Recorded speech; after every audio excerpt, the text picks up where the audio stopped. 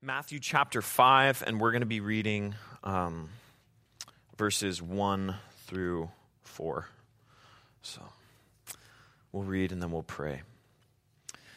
It says, "And seeing the multitudes, he went up on a mountain.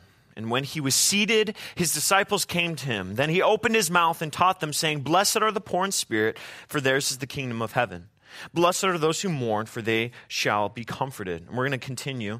"Blessed are the meek, for they shall inherit the earth. Blessed are those who hunger and thirst for righteousness, for they shall be satisfied. Blessed are the merciful, for they shall receive mercy. And blessed are the pure in heart, for they shall see God. Blessed are the peacemakers, for they shall be called sons of God. Blessed are those who are persecuted for righteousness' sake, for theirs is the kingdom of heaven. Blessed are you when others revile and persecute you and utter all kinds of evil against you on my account. Rejoice and be glad, for your reward is great in heaven. For so they persecuted the prophets who were before you." Right? So these are Jesus' foundational words for us. So bow your heads with me and we'll pray before we start. Father, we appreciate your presence, Lord, and we appreciate that you are not a God that remains unknown. You didn't decide to just remain in the clouds apart from us, God, on a mountain where we can't reach you. You came down to us. You dwelt among us. You are here and you are present, and you are ready to reveal yourself, God, if we are willing to understand who you are.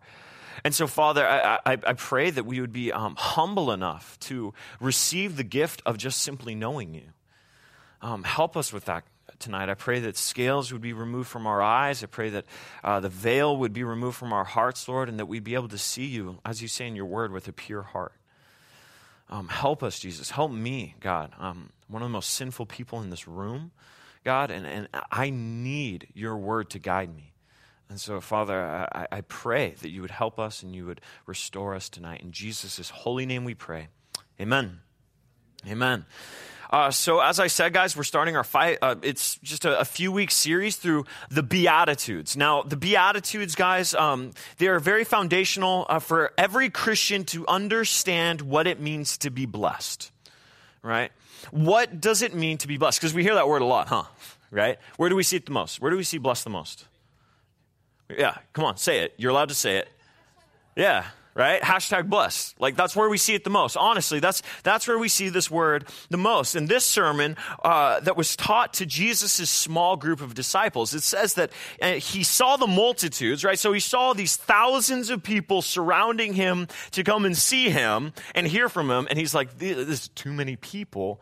I want to bring my disciples up here, right? Because they're the ones who are going to be game changers, right? They're going to be the ones that change the world. So he saw the multitudes and he's like, do you know what? I'm going to take the few up here and I'm going to teach them what it means to be blessed so that they can teach everybody else, right? So Jesus was teaching and he was pouring into a select group of people so that they would be properly equipped to minister to everybody else.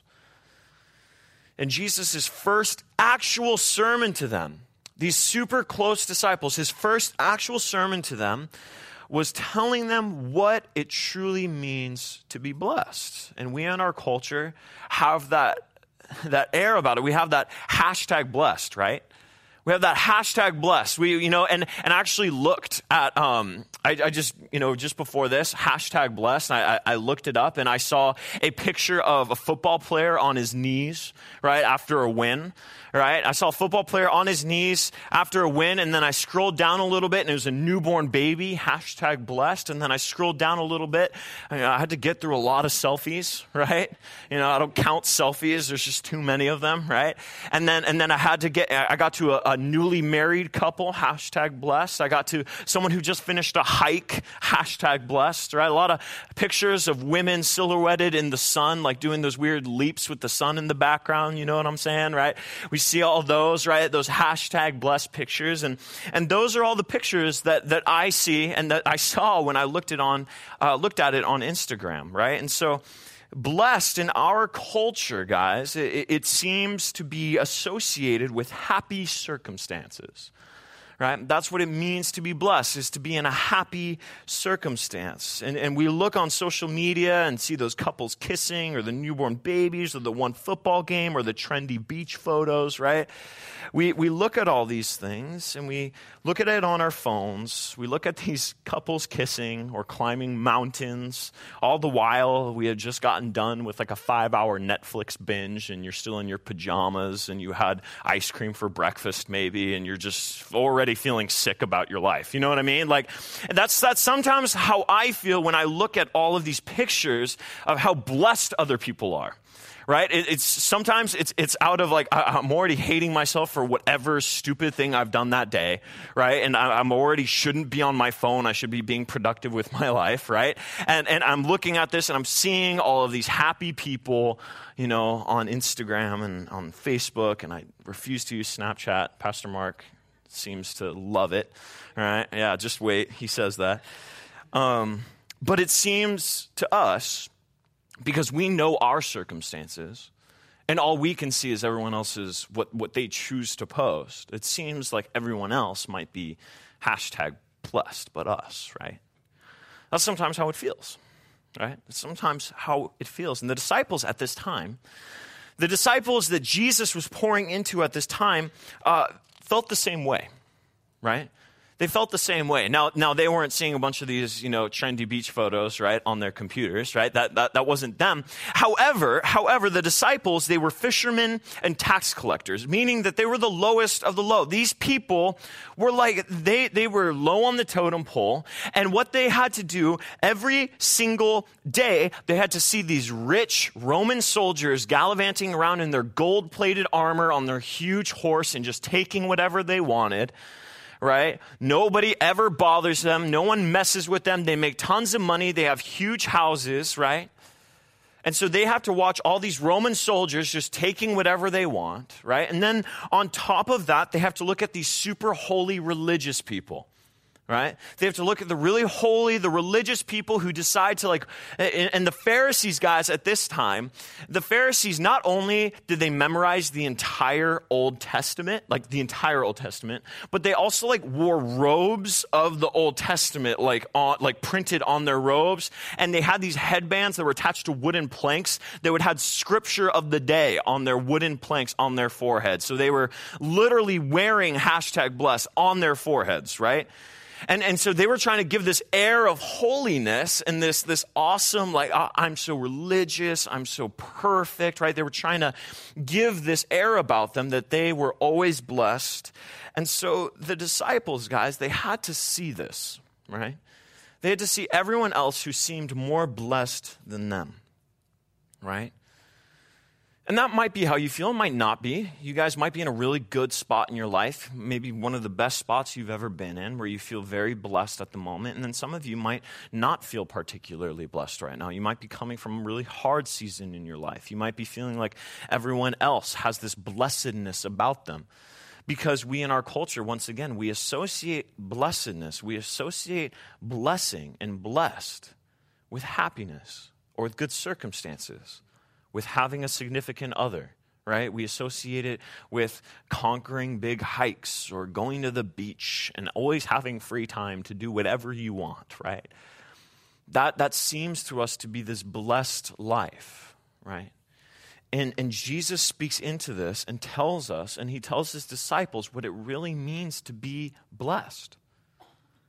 What it really means to be blessed. And we start with the word blessed, guys. With the word, because it says, blessed are the poor in spirit, for theirs is the kingdom of heaven, right? So that's automatically like something we can tell that the blessedness that Christ is talking about isn't necessarily the blessed we see on the computer, right? The blessed that we see on our phones, the blessed that we see everyone around us, right? The word blessed in the Greek is makarios, right? Makarios. It sounds like a Pokemon, right? Makarios. Okay, makarios is the word for blessed, and it simply means happy. That's all it means. It means happy, right? And so Christians love to make this distinction. Well, there's a difference between happiness and joy. Well, blessedness here is, it means happy. That's what it means. And so when Jesus says, blessed are the poor in spirit, he means happy are the poor in spirit. And then he says later on, blessed are those who mourn, meaning happy are those who mourn, which totally seems like a contradiction, doesn't it? Right? Happy are those that are sad, right? And so Jesus, he opens this up and he says, Makarios. And Makarios is the same word that we see in 1 Timothy chapter 1, verse 11, where he says, according to the glorious gospel of the blessed God, which was committed to my trust, right? So Paul talks about the Makarios God, the blessed God, the blessed God. And so when Jesus says, blessed are the poor in spirit, when he says, blessed are the poor in spirit, he means he's talking about a blessed that is the same blessed as God is blessed. The same happy as God is happy, right? And so this opens up a whole new world to us. So the blessed, as Jesus calls the poor in spirit, blessed is to have this blessedness or happiness of God. It means to have a happiness like God that is untouchable. A joy that is untouchable. This type of happiness or blessedness, like God, cannot be altered by changing circumstance. God is outside of time. God is outside of space. He is unable to not be fazed by circumstance or outside variables, right? Nobody can affect the blessedness of God. He is untouchable. And so when Jesus says, blessed are the poor in spirit, he means happy are the poor in spirit. It means it's this type of happiness that exists and this type of joy that exists that is not affected by whatever else is surrounding you at the moment. It's a type of happiness that is not affected by whatever is around you. To bring this home, guys, to bring this home to what we were talking about, it means that I am able to post a picture of my grandmother with cancer, or me crying after an argument with my wife, or a text after a bad breakup, or whatever it may be. Fill in the blank for whatever. I'm allowed to post a picture of that and still put #blessed. That's the type of blessed God's talking about. Not this, it's a super happy circumstance right now. It's more of this circumstance. It's despite the circumstance, there's still this blessedness and this joy and this happiness going on. So you can have you can be with your grandmother who is healthy and is giving you tons of wisdom and food, right? And you could be blessed, but you could also be at her bedside and be blessed. At her bedside when she's sick. You could be blessed either way. This type of joy is an ever-present joy that is not dictated by good times or by bad times. It is like Christ, steadfast and unchanging. And it does not say, I just want to point this out, guys. I want to point this out to you. I really want you to notice this. It doesn't say, blessed will be those who are poor in spirit.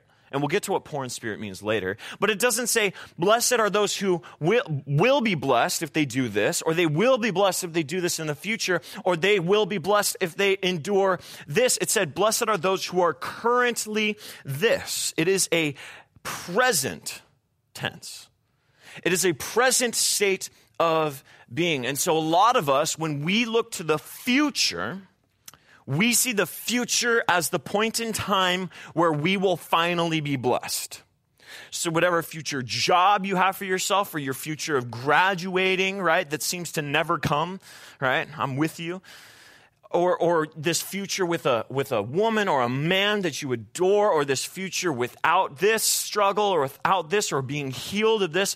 When we think of blessed, sometimes we think of a future state of being. But what Jesus is saying is that blessedness is a present tense. I don't know if any of you have read the book Screwtape Letters by C.S. Lewis. It's an amazing book. I really suggest the Screwtape Letters to any one who desires to just function well as a Christian. It's an amazing book. And in this book, C.S. Lewis, he plays the character Screwtape, who is a demon. Right, Screwtape is a demon, and he's writing to his younger nephew, Wormwood. right? And he's teaching him how to tempt man, right? And so don't take this as theologically accurate, right? It's like, demons aren't writing letters to each other, right? But he's telling them how you can take man away from God, right? He's instructing his nephew on how you can take man away from God. And one of the tactics that he says right here is this. Lewis said that the enemy wants us to remain in the past or in the future. He says this: the present is the point at which time touches eternity, obeying the present voice of conscience, bearing the present cross, receiving the present grace, and giving thanks to the present pleasure. He instructs his nephew who wants to lead this man astray. He instructs him, hey, always keep him in the past or in the future. Never keep him in the present. Always keep him dwelling on what he's done in the past or what was happened in the past, or always keep he or she thinking about the amazing things that lie in the future. One is frozen and dead, and the other doesn't exist. So keep them in the past or in the future, but never keep them in the present, because the present is what's going to lead them to God. You will not live a blessed life if you're thinking, God will deliver me from this in the future, so I'll just wait for that. You will not be blessed if you think, well, it may not be what I want now, but maybe later God will give me finally what I want. That is not how to live a blessed life. The future doesn't exist yet for you. We don't live outside of time as God does.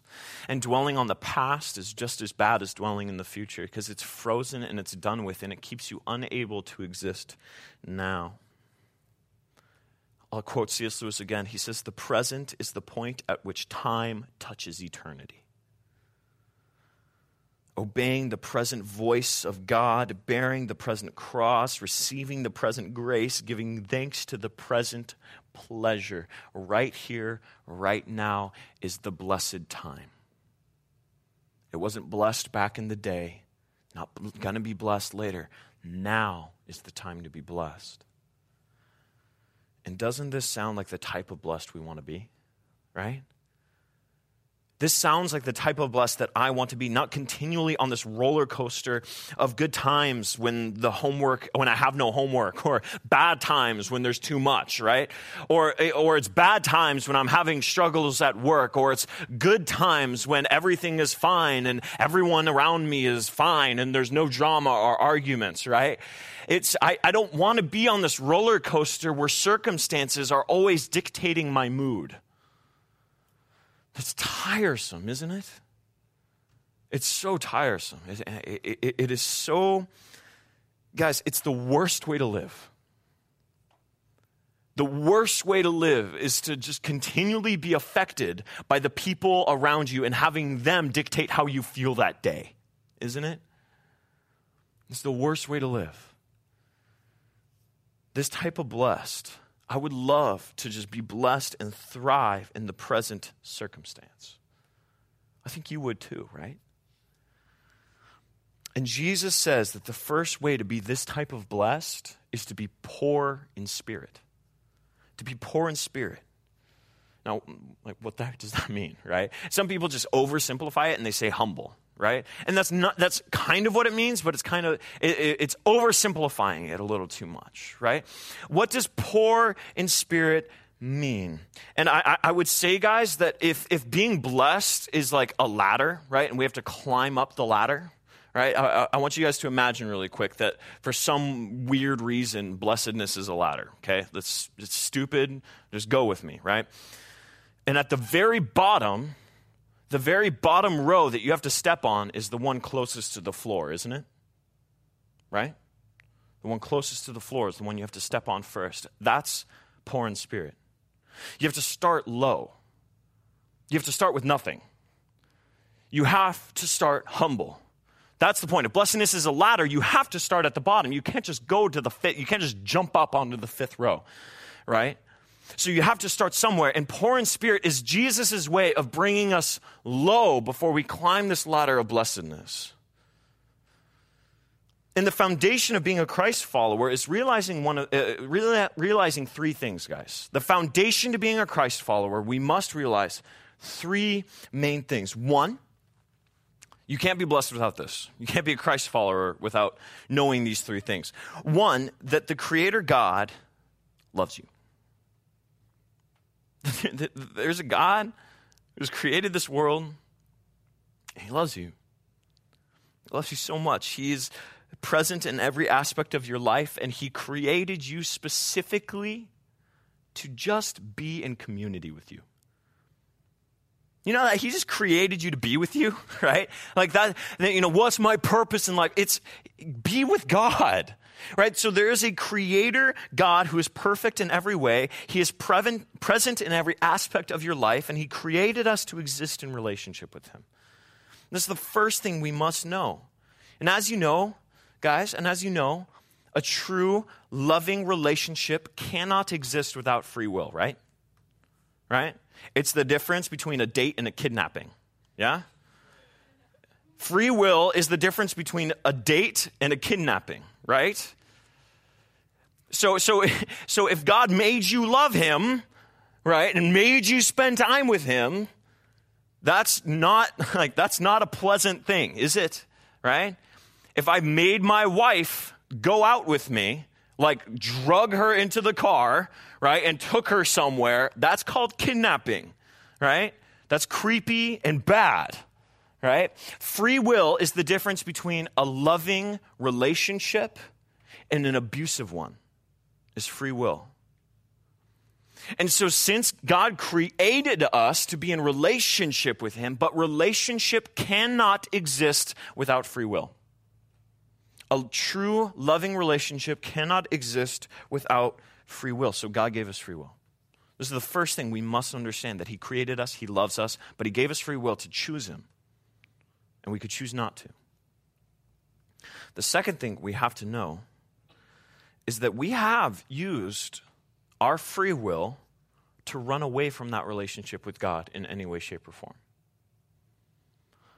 There can't be a person in here, and God bless you if you are. Man, I want to talk to you. But there can't be a person in here who says from the day they were born, they were perfectly pursuing a loving relationship with God, and they have never wavered ever in that.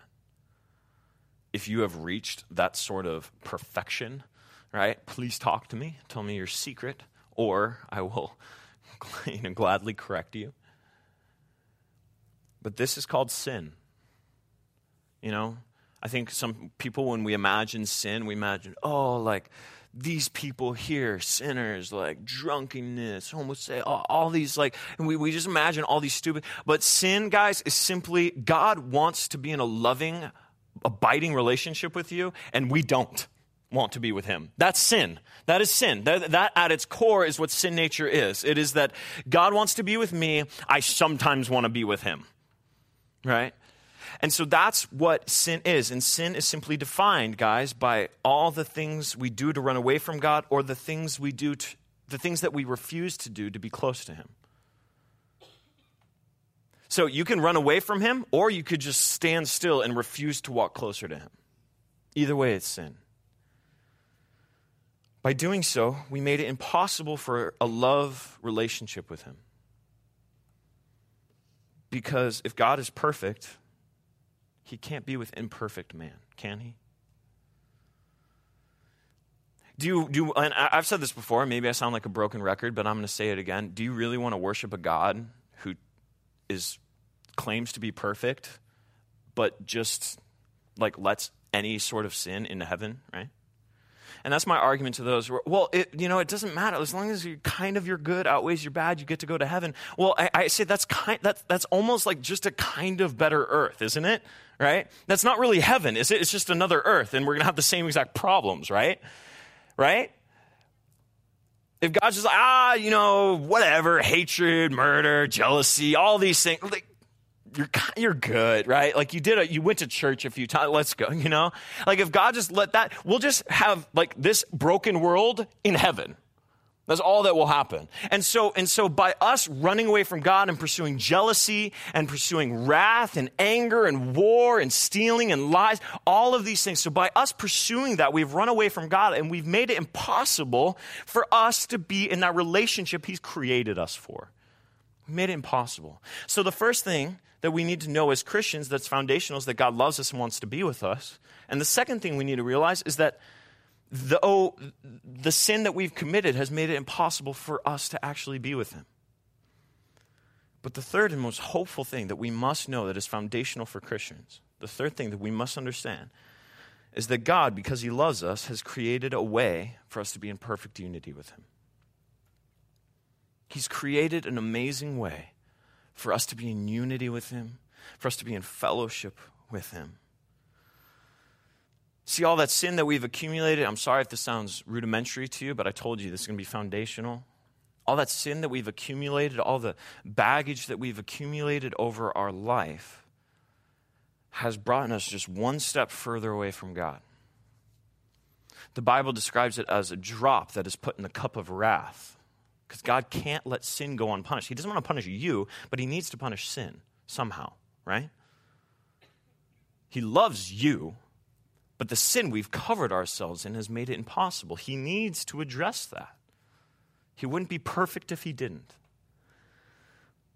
And so this cross, guys, right here, this cross that Jesus hung on, we don't just like worship an awkward like cross, right? That's like us worshiping an electric chair, right? It's creepy, it's weird. But it's a symbol that on that cross, Jesus said, okay, all that sin you've accumulated that God needs to punish, listen, I will take it from you and I will be punished instead.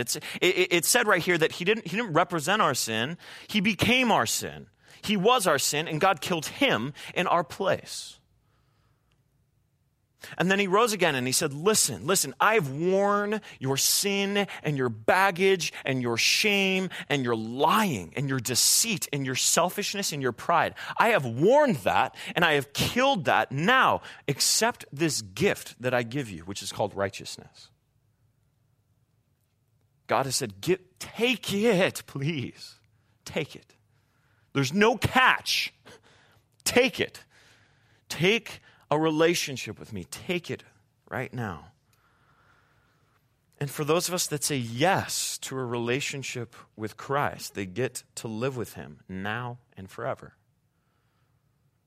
That's the gospel.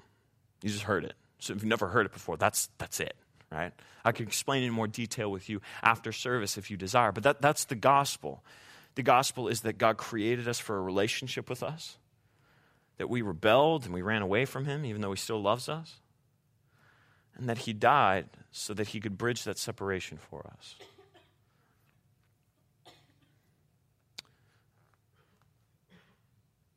And on that cross, guys, and I want to talk about this concept because I promise it all ties into being poor in spirit. I'll bring it back, I promise. But how many of you read the book of Hosea? Anybody read the book of Hosea in here? Yeah. It's gnarly, huh? If you haven't read the book of Hosea, I'm gonna prep you really quick. It's a book about a prostitute and a prophet, right?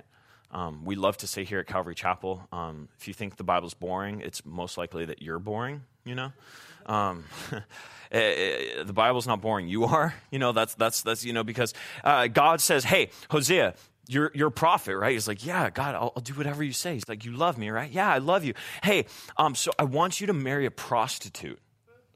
God said this, right? So God said this. So next time you think that you're holier than thou and you're too holy to associate with, whatever like sinners you see around, just remember God is the one who hung out with tax collectors and dirty politicians and prostitutes, right? All right, just remember that God is, I'm not saying go marry a prostitute, okay? This is descriptive, not prescriptive, right? This is a symbol, okay? So this isn't God's command to you to go marry a prostitute, okay? Just pastoral advice there, okay? But God said, "Hey, listen, I want you to go marry a prostitute." And so he obeys God and he marries a prostitute. And this prostitute, her name is Gomer. Beautiful name, right? Gomer, right? And he marries Gomer, and Gomer continually, always leaves for a night and comes back with all this stuff. right? Like and Hosea's like, where were you, right? And she's like, she comes with gold and nice food, and a couple times it says that she did it for food, right? So she's just like going out and she's selling her body still, even though she's married to Hosea, even though she's under the protection of Hosea, even though she has an amazing and wonderful husband that is doing his best to love her and to provide for her and give her children and all of these things, give her a decent life, she still just runs off to go sleeps with men, to get pretty jewelry or to get money or to get nice food or to get ointment, right? All these precious perfumes and stuff. So she's just selling herself left and right. And Hosea keeps having to go back and get her and go back and get her. And she is eventually, Gomer, she's eventually having many, many kids with many other men. And Hosea has to name these men, these kids and raise them. Right? And so you could picture right now Hosea, and he still remains with Gomer. He's still loving her. He's still providing for her. He's still here. Gomer eventually sells herself so much that she accidentally gets herself into slavery. She's sold her soul to so many men that she's eventually brought into slavery, and she's just paraded around with a bunch of other prostitutes and slaves. And she she's totally nude with just a number, a price for her. So she's been reduced to a number. She's been reduced to whatever someone wants to sell her for. And you would think that Hosea at this point in time would just be like, I'm totally done with you. Right? You've left me too many times. You've done this to me. You've done that. You know what? This is your doing. But instead, Hosea says, I'll buy her. I'll buy her. And he buys back his wife.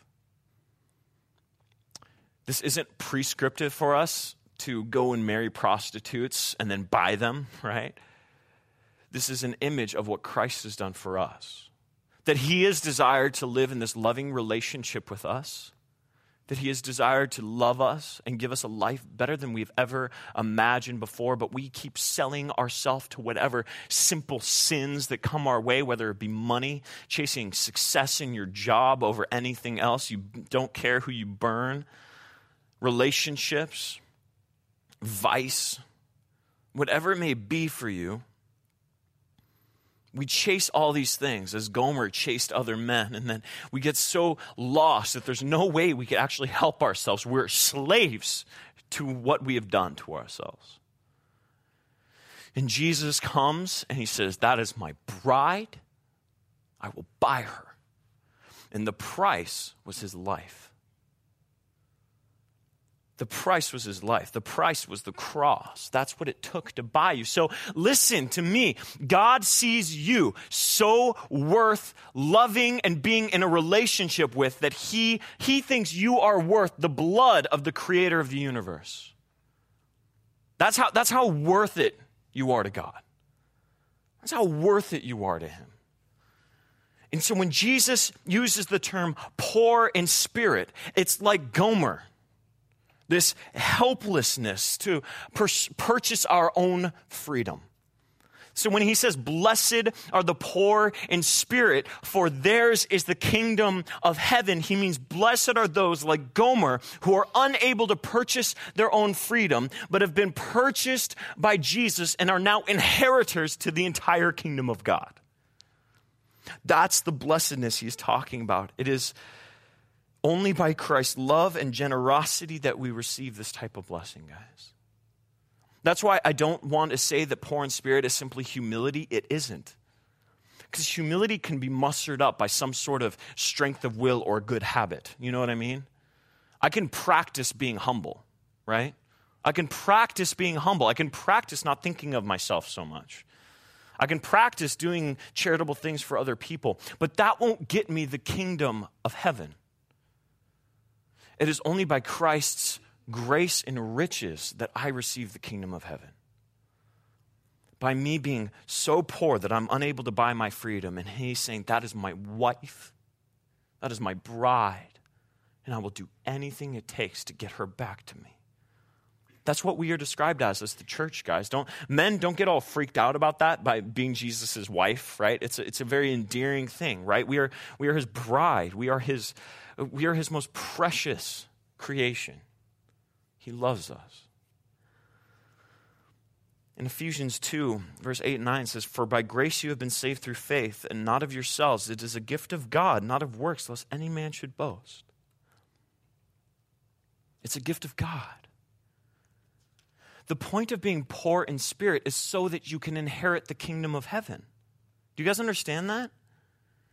Only by being emptied of ourselves can we be filled with what Christ wants to give us. If we cannot understand this, we cannot be functional Christ followers. I don't care how religious you think you are. I don't care how moral you think you are. I don't care how much better you think you are than me, because you probably are.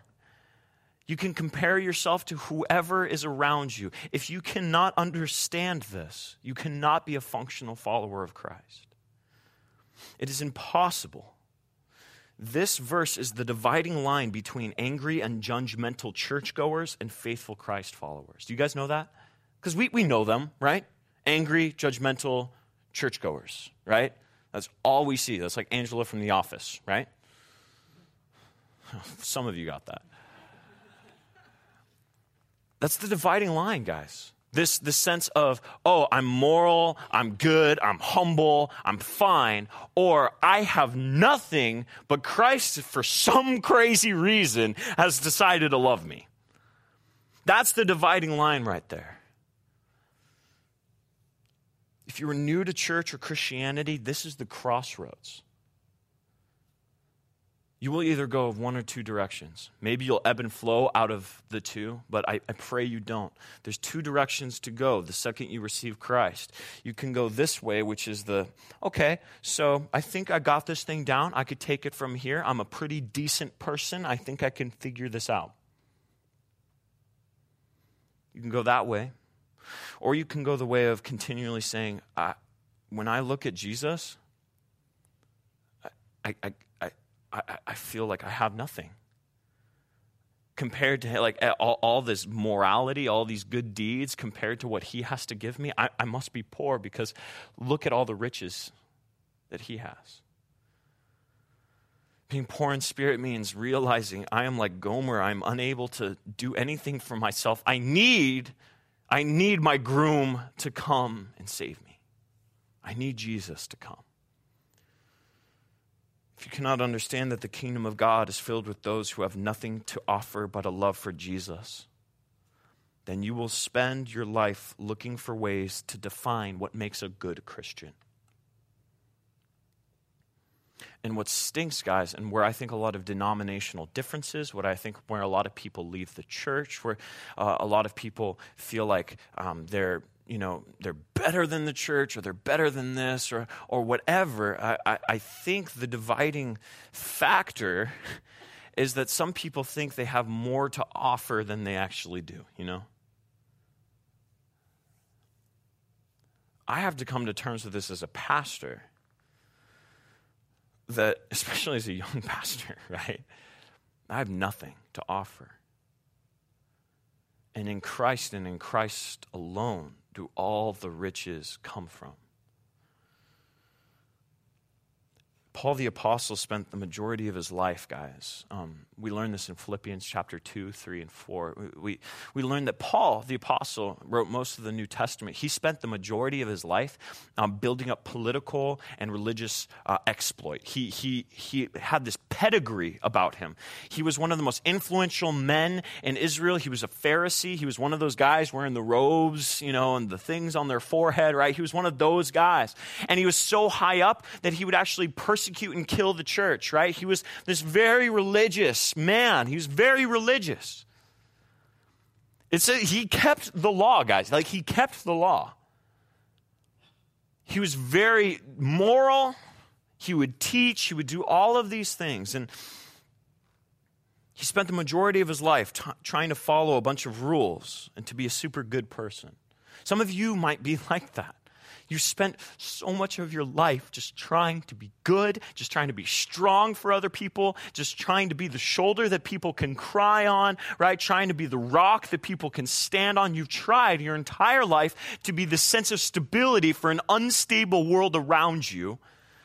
You've tried so hard that somehow you feel like this broken pillar that's about to crumble at any moment. But if you crumble, the whole house crumbles. You might feel like that. No, if I waver, everything's going to fall apart around me. You've tried so hard to be a good person, and you've built up this kingdom around you where everyone's dependent on you. Maybe you're the opposite. Maybe you have, most of your life, you've glommed on to other people looking for satisfaction. You've latched on to people that might be more emotionally stable than you are. Right? And you've just been sucking them of all of their energy. You've existed in that type of relationships your entire life, and you've just been searching for stability. Paul spent the majority of his life building up this pedigree and this political exploit and all a good name for himself. Success and power. Then he met Jesus. Then he met Jesus. And he says this in Philippians chapter 3. After he met Jesus, so he spent all of his life trying to just build up this amazing name for himself and trying to be the best religious person there was. And he said this, he said, "But whatever gain I had, I count as loss for the sake of Christ. Indeed, I count everything as a loss because of the surpassing worth of knowing Christ Jesus my Lord. For this sake, I have suffered the loss of all things and count them as rubbish in order that I might gain Christ and be found in him, not having a righteousness of my own that comes from the law, but that which comes through faith in Christ, the righteousness from God that depends on faith." What's very interesting, guys, is that he says, "I've suffered the loss of these things and count them as rubbish." Rubbish, directly translated, means poop. I'm serious. That's what it is. I taught the junior hires that this morning. They'll never forget it. They will never forget it. Paul says, whatever prowess I built up for myself, whatever name, whatever success, whatever money, whatever power I had in my name, the second I met Christ, it was all poop. Excrement. It didn't matter anymore. When I looked upon the holiness of Christ and the amazing riches that lied within him, nothing mattered. My good grades didn't matter. My successful job didn't matter. Being liked by everyone didn't matter. When I looked upon Christ and the blessings that he had to offer me, I count everything else as loss. I'll ditch it all. It doesn't matter. When you come face to face with God, you become hyper aware of how poor you really are. And it is the best feeling. Because we live in a society where poor means you're lazy, huh? Isn't that stupid? Don't you hate hearing people say that? Oh, they're just poor because they don't work hard enough. Don't you hate that? I hate it. I think it's stupid. Calling poor people lazy. And so we never want to associate with being poor, huh?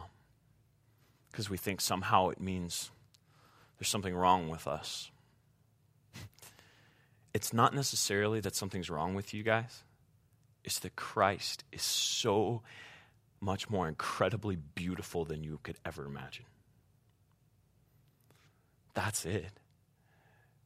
Poor in spirit isn't necessarily saying, oh, I'm the worst person. I hate self-depreciation like that. That's not real humility. Real humility, guys, is coming face to face with God and saying, whoa, this is far greater than anything I could ever imagine. Being poor in spirit is coming before God and realizing there's nothing you have. If you have the entire world but do not have God, you have nothing. I love what the story of the Pharisee and the tax collector in Luke chapter 18 says this. Some of you might have heard this story before. Jesus told his parable to some that trusted in themselves that they were religious. So he's talking to the righteous people, the religious people. He says, 2 men went up to the temple to pray. One a Pharisee and the other a tax collector. Now, one thing you have to know is the tax collectors were the scum of the earth back then. They were people that couldn't make it on their own, so they had to leech onto the Roman government and just take money from their fellow Jews, right? So those were the tax collectors. They were hated by everyone.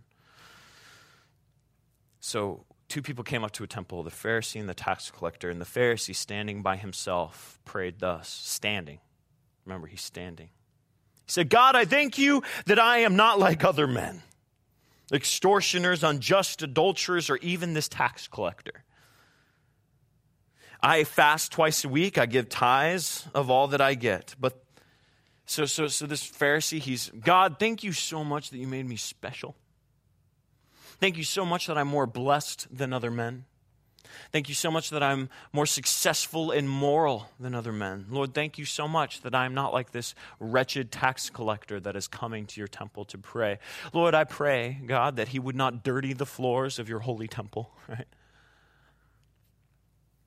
But the tax collector, standing far off, would not even lift up his eyes to heaven, but beat his breast, saying, God, be merciful to me, a sinner. Jesus says this, I tell you, this man went down to his house justified rather than the other. For everyone who exalts himself will be humbled, but he who humbles himself will be exalted. The kingdom of God, guys, it says, blessed are the poor in spirit, for theirs is the kingdom of heaven. He means the kingdom of God is filled with people like this tax collector. People who are broken and need to be comforted by their God. Blessed are those who mourn, for they shall be comforted. Guys, blessed are those that mourn over the state of their heart, for Christ will comfort them. The people, like the man beating his chest, Christ will comfort them. And you may say, guys, okay, so the takeaway here is that I got to hate myself, right? Or the takeaway here is that, okay, I got to try to be more humble. You're already not getting it, right? So if you go out of these doors and your takeaway is, man, I just really got to be more humble of a person, right? I've totally done a bad job of teaching you, because that's totally not what I mean. It isn't go out there and try to be more humble and hate your sin more. Yes, do those, but that's not the point of this this passage. Humility, guys, is not self-hatred. And how many of you guys have heard this? And I know you've heard it maybe at least once if you've been here, because I have been guilty of saying this. And I realized this while studying and going deeper, and God's like, you say that a lot. It's not true, right? So I repent, but many of you guys have heard this, where being humble, humility is not thinking low of yourself, it's just not thinking of yourself at all. How many of you guys have heard that? Humility is not thinking low of yourself, it's just not thinking of yourself and just thinking about others. In the way I see that God treats his people, in the way I see God's closest friends and those who are intimate with him, the way I see them interacting with God and the most humble people, that's not what humility is. It's not that. Humility is looking at Jesus and being awakened by the reality that he is far more worthy of praise and more incredibly beautiful than you are. And that everything he has created is magnificent and worthy of honor, including yourself. I'm not trying to get all prosperity preacher on you and say that you are worthy of praise as God is worthy of praise, brother. You know, I'm not saying that.